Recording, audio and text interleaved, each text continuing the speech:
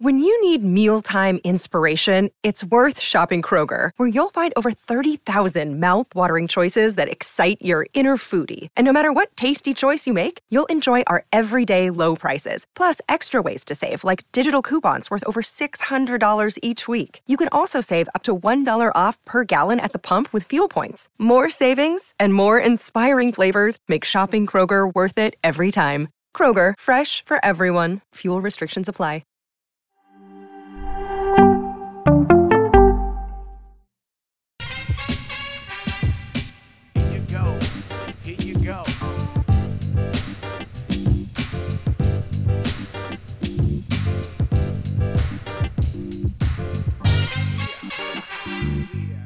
Succession.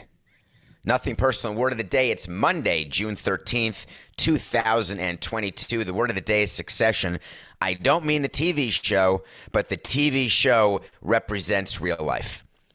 There's a reason why Succession is so successful, because people love watching families implode.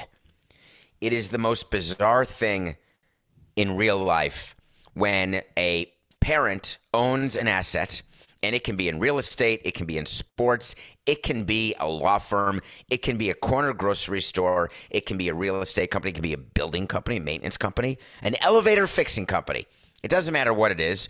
When there is a family-owned business, one of the things that comes up as the kids get older is, what is the succession plan? We just watched an entire series called Winning Time, which we reviewed, about Dr. Jerry Buss, the owner of the Lakers, and who was going to take over when he died, because news alert, we're all going to die, so act accordingly. And eventually Jeannie Buss took over, but there's drama, which is why I said to you a couple weeks ago on the show that succession plans to leagues matter, because they want to avoid any sort of public spat over the ownership of a team. And when the teams are worth $5 or $10 million, there's conversations that happen. When they're worth billions of dollars, unfortunately, it's more than conversations. Often it turns into lawsuits. Why would families ever get into lawsuits about a succession plan? Well, if you look at the TV show, why would Jeremy Strong say to his siblings and to his father, F off? Well, that's also the father who does that, but basically saying, I want to be in charge. No, I want to be in charge. That's what a succession argument is, right? It's not just about who owns what percentage, because that very rarely is what's at issue. It's who's going to be the public face, who's going to be the public steward. We're going to go left or we're going to go right. We're going to keep going down the middle. It's the future of the company. And then who's going to be recognized as being the decision maker in the family. So what rich people do when they have estate lawyers, and there are a bunch of estate lawyers, all the rich people you know have these fancy estate lawyers. They start these firms. They claim they're so good at figuring out what to do. And in fact, all they're doing is taking a piece of the estate because they get paid. I assure you they get paid significant amounts. But they become friendly with people who own assets and who are very wealthy, and their job is basically to do as much as they can to screw the government out of taxes, estate taxes, and screw the owner of the assets out of as much money of the estate as possible, because at the end of the day, those lawyers are like agents. They're there to get a piece of the pie. Hard stop. That's pretty common. And so what they do is they say, we have an idea. We're going to put the team in a trust, and then we're going to put the trust to the benefit of your kids. And the parents say, well, that's a good idea. I want my kids to be involved, and I want my kids to work together. One of the things that I have in my future after I die, by the way, and I started it now, a little detour about having kids work together. I have 3 kids. I was able to start a small, but it doesn't matter, it's a start, a charitable fund. And the terms of the charitable fund is that each year a certain percentage has to be given to charity, but it's the 3 kids who run the fund, my 3 kids, who are now 27, 24, and 19, roughly. And I do that because, anyway, it doesn't matter why I do it. to show that there's 3 years apart than 5 years apart, right? So really it's 26, 24, and 18, but really the 18-year-old turns 19 in 10 days, 9 days, just whatever, 27, 24, and 19. And under the terms of the foundation, they have to choose together which charities are going to get donations each year from the charitable foundation. So the kids get together every year. They submit to each other what charities, and the rule is that each child gets to choose a charity, and they cannot be denied. It doesn't matter if they have a political difference. It doesn't matter if one likes manatees, one likes whales, and one hates animals. It doesn't matter. Each kid gets one choice. Then they've got to get together and agree on another. So let's say 4 charities get money each year. That makes the kids, our view of that, when my wife and I put that together, was to make it so the kids going forward after we croaked would, if for no other reason, once a year, get together in person and make these charitable bequests. So that's a good plan, I think. I like that. It teaches charity. They'll teach their kids. I hope that gets passed down the way charity was learned for me by my grandparents, to me, now to my kids, hopefully to my grandchildren. But when it comes to $1 billion of an asset, don't have that. But if I had, I'm not sure it would work out that well. And there are 2 examples that came out in the last week of examples where the estate attorneys took care of the owners but didn't give a flying rat's pituitary gland about what would result from it. So they get together with Peter Angelos, the owner of the Baltimore Orioles, and they say, listen, we have an idea. Put the team in a trust, and inside the trust, because you're old and you've had a situation and you can't run the team anymore, inside the trust is going to be the Orioles team, plus all the other assets we own, and we're going to have my 2 sons run the trust equally. Great idea, Peter said to his lawyer. Love it. Alex Spanos, the owner of the Chargers, said the same thing in the NFL. When we die, me and my wife, we're going to put our team, the Chargers, in a trust for our 3 kids. Outstanding. Well, how's it going to work? Major League Baseball gets very interested in these succession plans. They want to know, wait for it, who's going to be the control person. A control person in Major League Baseball is the sole person, no matter how many people own the team, that person is responsible at the end of the day for every decision that is made by Major League Baseball on behalf of that team. So when there's a vote of 30 owners on a collective bargaining agreement, whether it's going to pass or not, when there's a vote by 30 owners on a change of control for another team, on the sale of a team, on rule changes, on any sort of thing that requires a vote of owners, they don't go around when they're taking votes in the room where it happens during owners' meetings. They're not asking me as the team president. When it comes to the Marlins, that's Jeffrey Lurie, the owner. He's the control person, the owner. And when it comes time to vote for new commissioner or anything, it's Marlins, that you call it by name, Braves, and then the control person gives the vote. Boston Red Sox. You may think that Fenway Sports Group owns the Boston Red Sox, and you may be right. But the control person is not Tom Werner, as much as he'd like to be. It's John Henry. So at the end of the day, John Henry gets to break every tie. But the team and the way it's owned, that is contractual. And Major League Baseball and the National Football League, they say they care a whole heck of a lot about the way the ownership group is formed and who owns what percentage and how much and how those ownership groups operate. They want to see a plan when you're buying a team, like when Jeter bought the Marlins. They want to see an operating plan. They want to see a succession plan. They want to see who's in charge of what, when, how, and who owns what percentage of what. But truthfully, what they're concerned is who's the control person.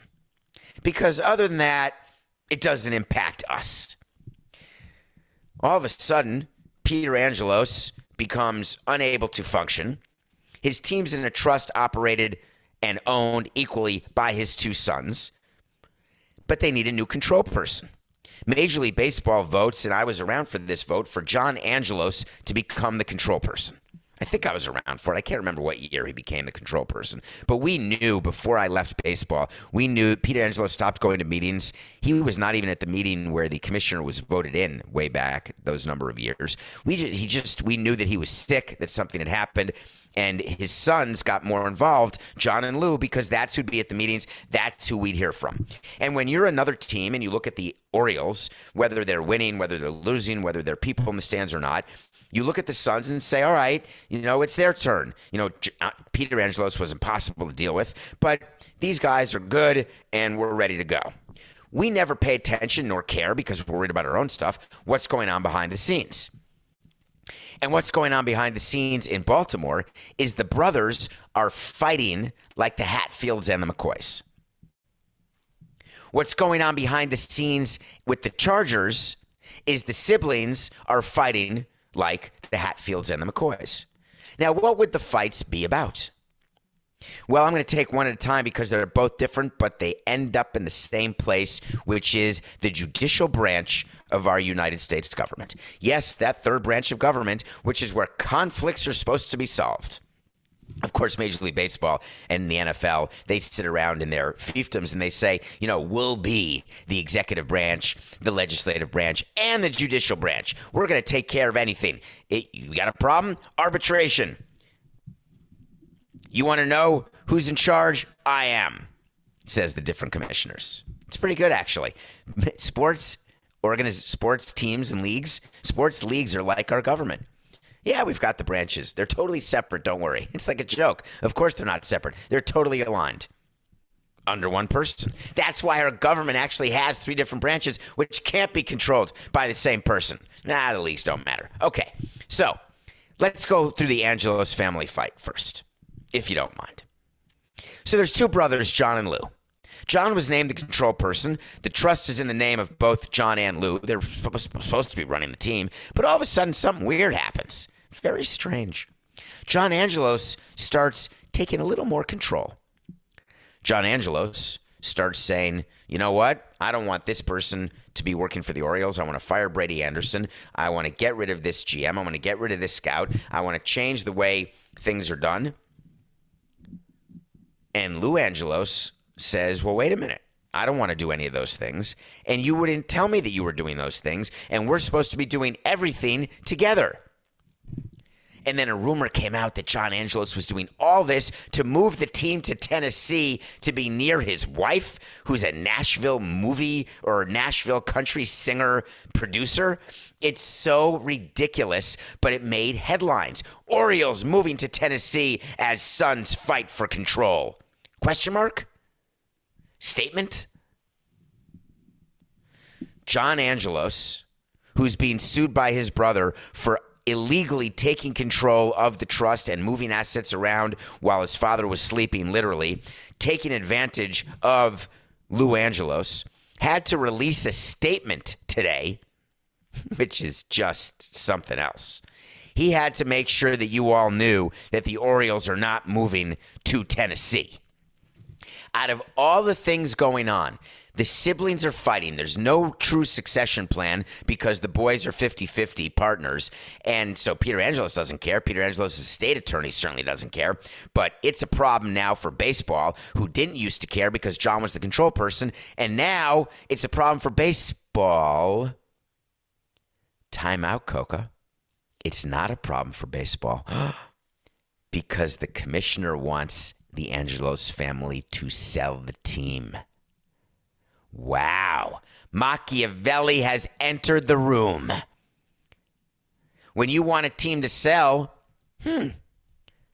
don't solve the issues. Make sure there's a fight, and then the result of the fight is a disposition of assets where in order to pay for the settlement, you have to raise cash through your biggest asset, which is the baseball team. Eureka! Another team for sale.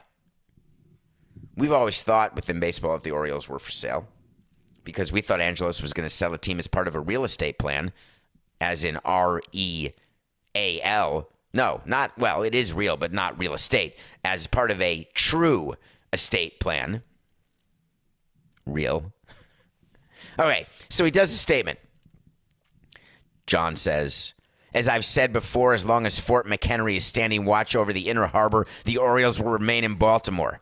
He did say that, by the way, in 2019. But I can't tell you it never happens. So you know that. You know that when presidents and owners are speaking to you, the fans and the media, they're always telling the full truth and nothing but the truth, so help them God. Never misleading, never telling you what you want to hear. So it's definitely true that the Orioles, as long as Fort McHenry is standing watch over the Inner Harbor, they're never leaving Baltimore, ever.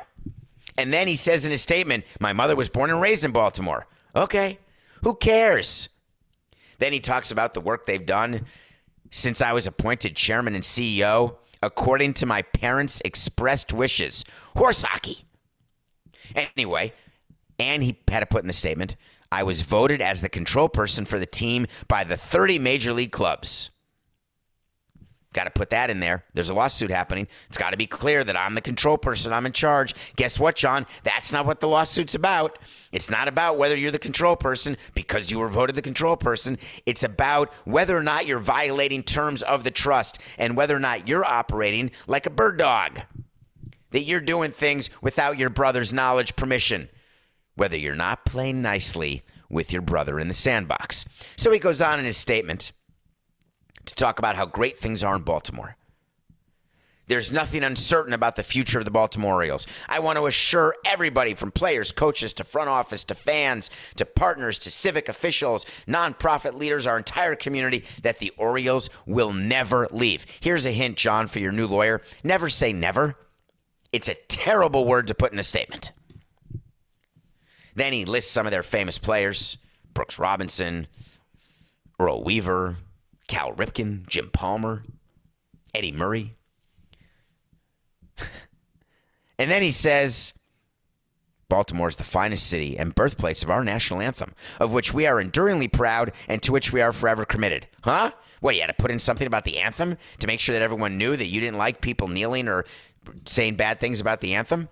Where in your statement does it talk about what you are alleged to have done to your brother? Are you not defending yourself? All you're saying is that you did not tell anyone or try to move the team to Tennessee. That's not what you should be saying in your statement. The whole lawsuit, right, is what Lou is saying is that you intended to maintain absolute control over the Orioles, to manage, to sell, or if he chooses to move to Tennessee, where he has a home and where his wife's career is headquartered, without having to answer to anyone. That's what the lawsuit is about. The lawsuit is that you, John, did things to Louis that took steps. You actually took steps that he can prove in court that you seized control of the club and it was against your father and mother's wishes. That's what's being alleged. Why would you release a statement? If you're going to release a statement, why would you release a statement that's so irrelevant? The fact that you love Baltimore? Do you know what the judicial branch thinks of whether or not you want it to move to Tennessee? They don't care. They only want to know whether there's a legal document that has been violated by the act of one of the parties. Period. We spoke to you last week about more family fighting that caused a sale of a team. Do you remember the Waltons just bought the Broncos for $4.65 million? Do you remember the fact that Pat Bowlen died, Pat Bowlen died, and then all of his kids were fighting? And then the trust just had to sell because the kids could not get it together? Why do parents do that? Why do parents do that to their kids? Succession, the TV show, is not because it's some made-up fiction. It's because this is what happens in families where no matter whether it's your sibling, whether it's your mother. I first got experience of this in high school when a friend of mine sued his or her, I don't want to give it away because it's probably Googleable, grandmother and mother over a family trust and family real estate. And I remember thinking to myself at that point, no matter how successful my family ever gets, I'm never say never going to fight with my siblings. Ever.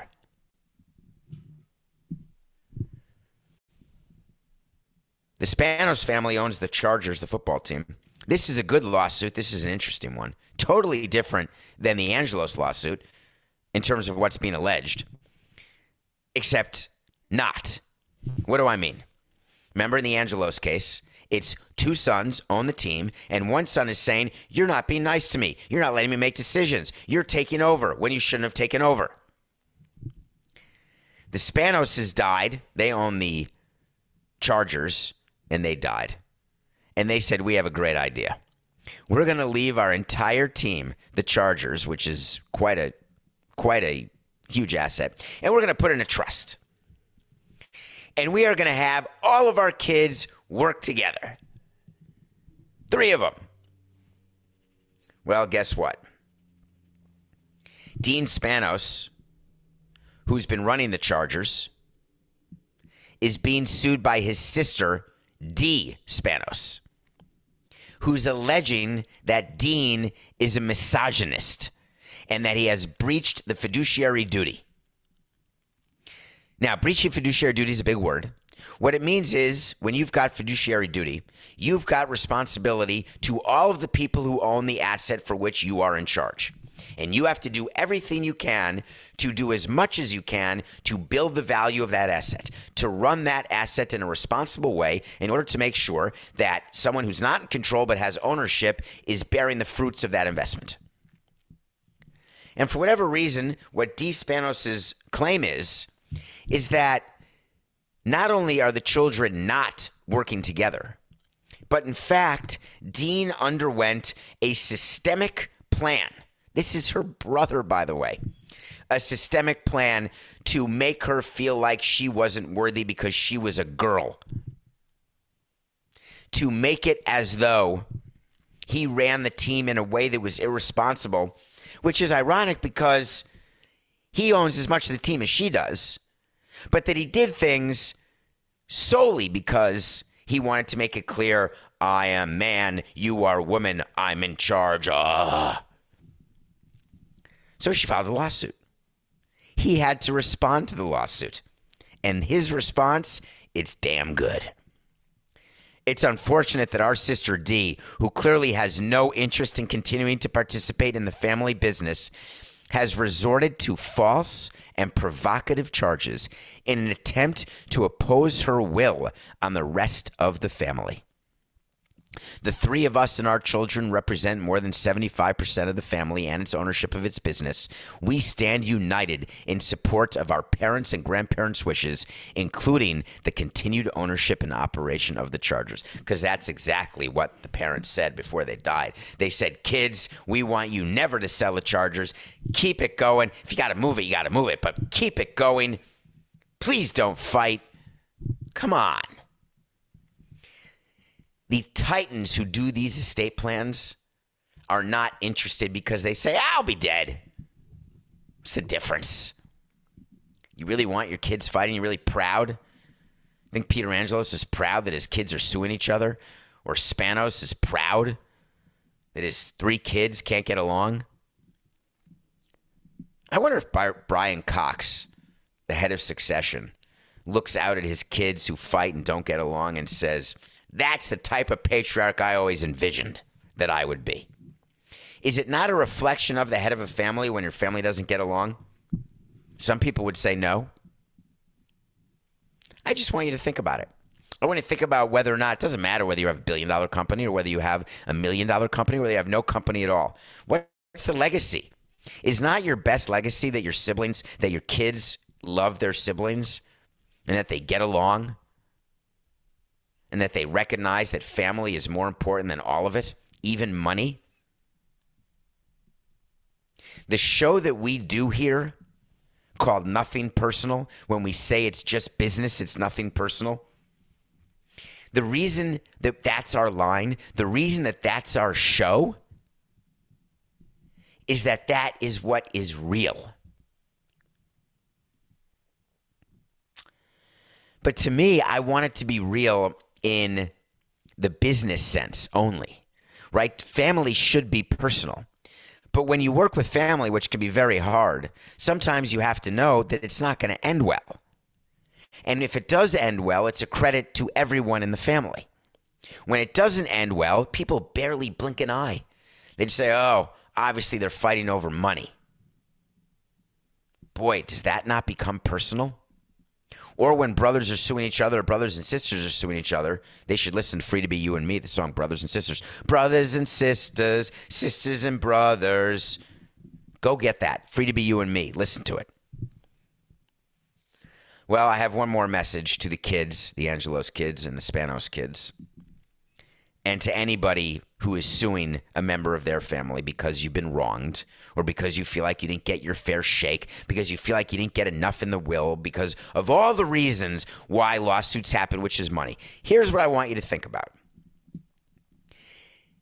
As your time is wasting and evaporating and heading towards zero being the moment you die, explain to me your allocation. Explain to me, when you value the juice and the squeeze, whether getting into a lawsuit with your family, with your siblings, over $1, $1 million, or $1 billion is time well spent. Just tell me your thought process. He's a bad guy. My brother's a piece of crap. Hate him. He's on the right. I'm on the left. I'm on the right. He's on the left. We were treated differently. He was the favorite child. I wasn't the favorite child. He's got the good-looking family. I don't. He's got the successful businesses outside of our family business. I don't. Whatever the jealousies, I was bullied. He wasn't. I didn't get a prom date. She did. Whatever the case is. All of the reasons that build up and fester, and then all of a sudden you're backed yourself into a corner because you're not talking to your sibling. Then you're really not talking to your sibling. Then you don't know what to say to your sibling. And then you say, screw it. I'm not even going to talk to my sibling anymore. You know what? I'm going to ratchet that up. I'm going to sue my sibling because I'm going to say, hey, we got to protect the family assets. We got to maximize the family assets. I need a bigger house. I need a bigger boat. We're going fishing for Jaws. I just want you to think about it. Before you file a document and go to the point of no return, where the toothpaste is out of the tube and you can never get it back, where you ring a bell that can never be unrung, I want you to think about what's winning. That's how I've spent my life. When you're in sports, it's all about the definition of what's winning. If you think that winning is suing your sibling and then somehow getting money that you thought you deserved, if you think that's winning, you're playing the wrong game. We'll be right back. For the ones who work hard to ensure their crew can always go the extra mile, and the ones who get in early so everyone can go home on time, there's Grainger, offering professional-grade supplies backed by product experts so you can quickly and easily find what you need. Plus, you can count on access to a committed team ready to go the extra mile for you. Call, click Grainger.com, or just stop by. Grainger, for the ones who get it done.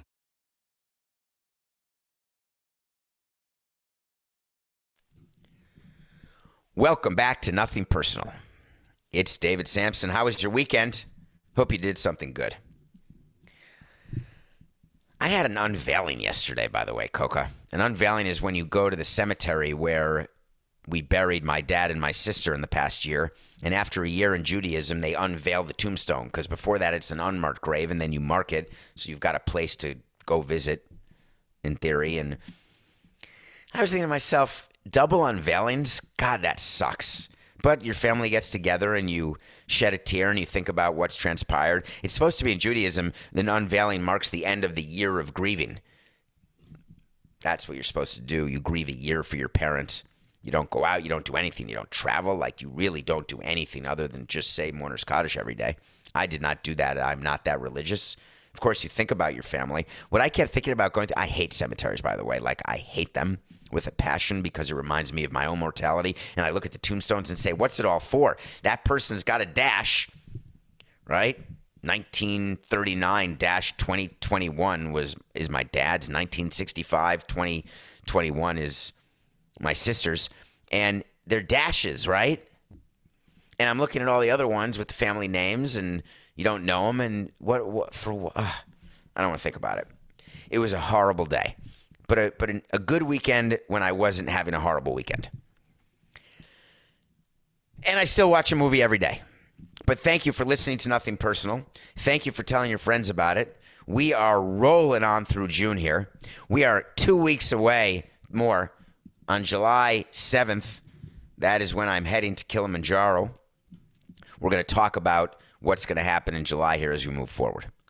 But I wanted to tell you what I watched this weekend, and it was called Fire Island. Fire Island is a movie on, I don't know, I want to say it was on Hulu, but I can't properly fully remember.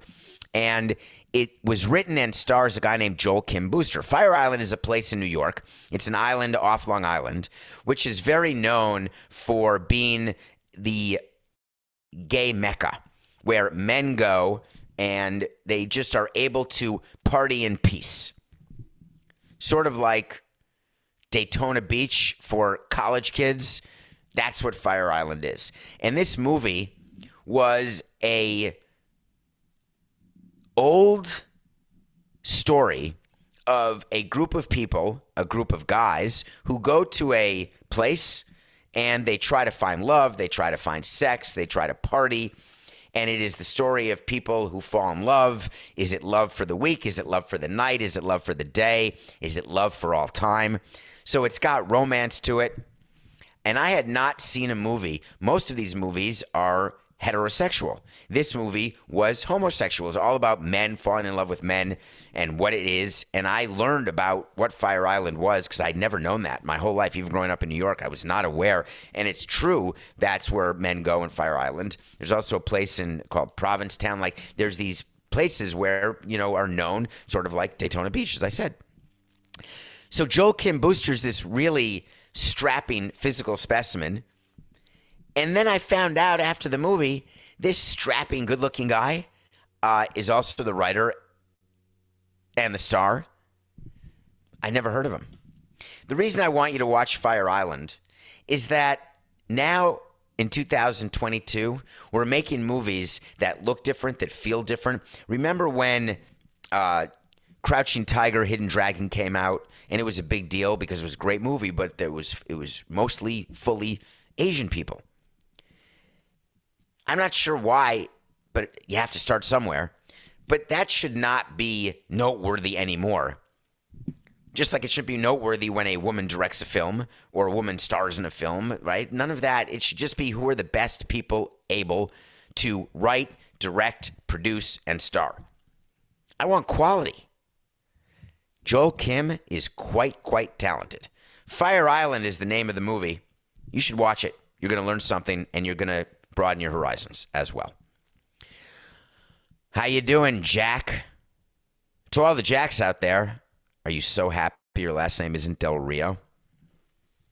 I want to read you a quote, if that's okay. I think you're going to like this quote. I'm not going to talk about, stuff that I talk with my coaches about. Especially stuff that's off the field, not pertaining to football. It's just, everybody's entitled to their opinion. That's Ron Rivera of the Washington Commandskins. The day after Jack Del Rio sent his tweet talking about the January 6th insurrection and saying, I don't even know why we're talking about that, and we're not talking about all of the bad stuff that happened and all the riots and looting that happened after the death of George Floyd, etc. And it created an uproar. We covered it on a show last week. Make sure that you listen to it if you haven't already. So Ron Rivera said, we're good. We got nothing to say. Everyone's got their own opinion. Guess what happened this weekend? Ron Rivera updated his quote. This morning, I met with Coach Del Rio to express how disappointed I am in his comments on Wednesday. His comments do not reflect the organization's views and are extremely hurtful to our great community here in the DMV. As we saw last night in the hearings, what happened on the Capitol on January 6th was an act of domestic terrorism.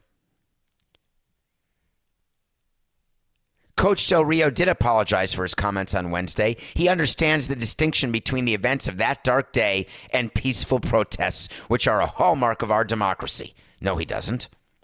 We told you Jack Del Rio and what he said. Then he doubled down, and then he was forced to apologize when he called it a dust-up because he realized that he better apologize. Negative. He was told to apologize by his lawyers and his owner, and hopefully that would have been it. But Ron Rivera, then, I want to make it clear that our organization will not tolerate any equivalency between those who demanded justice in the wake of George Floyd's murder and the actions of those on January 6th who sought to topple our government. Wow, Ron, you didn't have that view right after it happened. What happened in the interim, Ron, that you ended with after reflecting on the situation and circumstances? I've decided to fine Coach Del Rio $100,000. Let me explain to you why we say, as sports executives and coaches and GMs and owners, we like the sentence, after reflection. After spending time learning about the situation, we decided to do blank. After first saying we were going to do X, we took a breath, we spoke to people, and now we've decided, we had the epiphany that we're going to do Y. Horse hockey. You didn't have an epiphany. You didn't reflect on the situation. It got away from you. Why not be honest with us, Coach, and just say, what I said in the beginning is exactly how I felt. I had no idea that this story would not die after a day. And I didn't realize that we were going to have problems from ownership saying, hey, we're losing money, we're losing sponsors, we're losing fans, players are angry. We've got a stadium to build. We've got politicians to make sure that we can corral. We got to deal with this. Oh, I got you. I got you, Danny boy. I'm going to reflect. And when I'm done reflecting, I'm going to release a new statement where I'm going to fine Jack Del Rio. That'll prove how serious we are about the difference between the January 6th insurrection and the attempt to topple our government and the peaceful protests. It's perfect. I've reflected. Now, the $100,000 that the team is going to get from Jack Del Rio, I'd like to see that canceled check, which the team will donate to the United States Capitol Police Memorial Fund. Wow. The United States Capitol Police Memorial Fund, a fund designed for the Capitol Police who got killed in the attempt to topple the government. Thank you, Jack. What an amazingly nice gesture for you to give your $100,000 fine to the team, the Commandskins, and then have it donated to the United States Capitol Police Memorial Fund. That must be first on your charity list every year. This is laughable, folks. The Commandskins are being called on to fire Jack Del Rio. Players are not happy. Sponsors, fans. Jack Del Rio is not going to be the defensive coordinator of the Commanders for long, because guess what's coming next? Another reflection, another press release. After further conversations with Jack Del Rio, it's going to read, we have reflected and decided that it would be in the best interests of this team to move forward without him. We appreciate his service as defensive coordinator, and we have announced the hiring of Dr. John Cocktoaston to be our new defensive coordinator. That's happening, folks. As a matter of fact, that's a wait to see. Jack Del Rio is going to get terminated. Wait to see when we tell you something's going to happen. If it does, it does. If it doesn't, it doesn't. We will revisit it. Jack Del Rio will get terminated prior to week 1 of this upcoming NFL season. Because this story and what Jack Del Rio did, people don't want to forget. Because people at the end of the day, whether you watch Fox or you watch MSNBC, it doesn't matter. You want to make sure that when you go to the grocery store and you walk outside your house, that you know what kind of government we have. You wait to see. Shame on you, Ron Rivera. Shame on you. And by the way, Danny boy, that shouldn't be coming from Ron Rivera, the coach, finding one of his active coaches. I've never heard of such a thing. Him making the statement? That's because you're so polarizing, Danny boy. What about your president, Jason Wright? Why is your coach making the statement? So he can be the good guy? We've got to make Ron Rivera the face of our franchise. That's what's going to turn it around. We're going to fool everybody, have him make the announcement of the fine to say that he reflected. He didn't care what Jack said. You told him to care. You know it. You know why. You know why. So we do revisit those wait to sees. We had a wait to see about a guy named Clint Frazier. Clint Frazier, someone you don't know, he's a guy who used to be on the Yankees, then he went to the Cubs. And I said on December 9th, 2021, 6 months ago, I said Clint Frazier will be on a major league roster all year. Guess what? The Cubs designated for assignment. That means they're releasing him. He can't even stay on the Cubs. The Cubs who stink so badly. That's how bad Frazier's been. Guess what? That wait to see, Coca, that's a no. We got it wrong. All right. We went 1-1. We had the Diamondbacks beating the Phillies. Zach Gallen got absolutely crushed on Friday night. So we are 70-54 because what we also told you, as you recall, was to make sure that you bet the Warriors if Steph Curry played in Game 4, or the Celtics if Steph Curry didn't play. As you recall, Steph Curry played, but we didn't know when we were taping the show. But guess what? Steph Curry played and won in Boston. The Warriors covered, as I told you they would, with Curry playing. We're 70-54. It's been a while. There hasn't been a game since Friday. We've got Game 5. The most important game of a series, right? Congratulations to the Tampa Bay Lightning who won Game 5 against the Rangers and then Game 6. They're going to the Cup. I don't know why I'm just talking about that, Coca. I'm just into it. The Lightning and the Avalanche are playing in the Stanley Cup. What a great series it's going to be as the Lightning go for 3 in a row, which is just incredible this day and age to win 3 of anything in a row. But Game 5s matter. When you win Game 5, it is very likely you're going to win the series. The Warriors are at home. Thank God that the Celtics are on the road. The Celtics don't lose back-to-back games in the playoffs. They are way better on the road than anybody else. The Warriors have a small problem. The problem is that without Curry, they can't win. But with Curry, you're not going to beat him 4 to 7 times.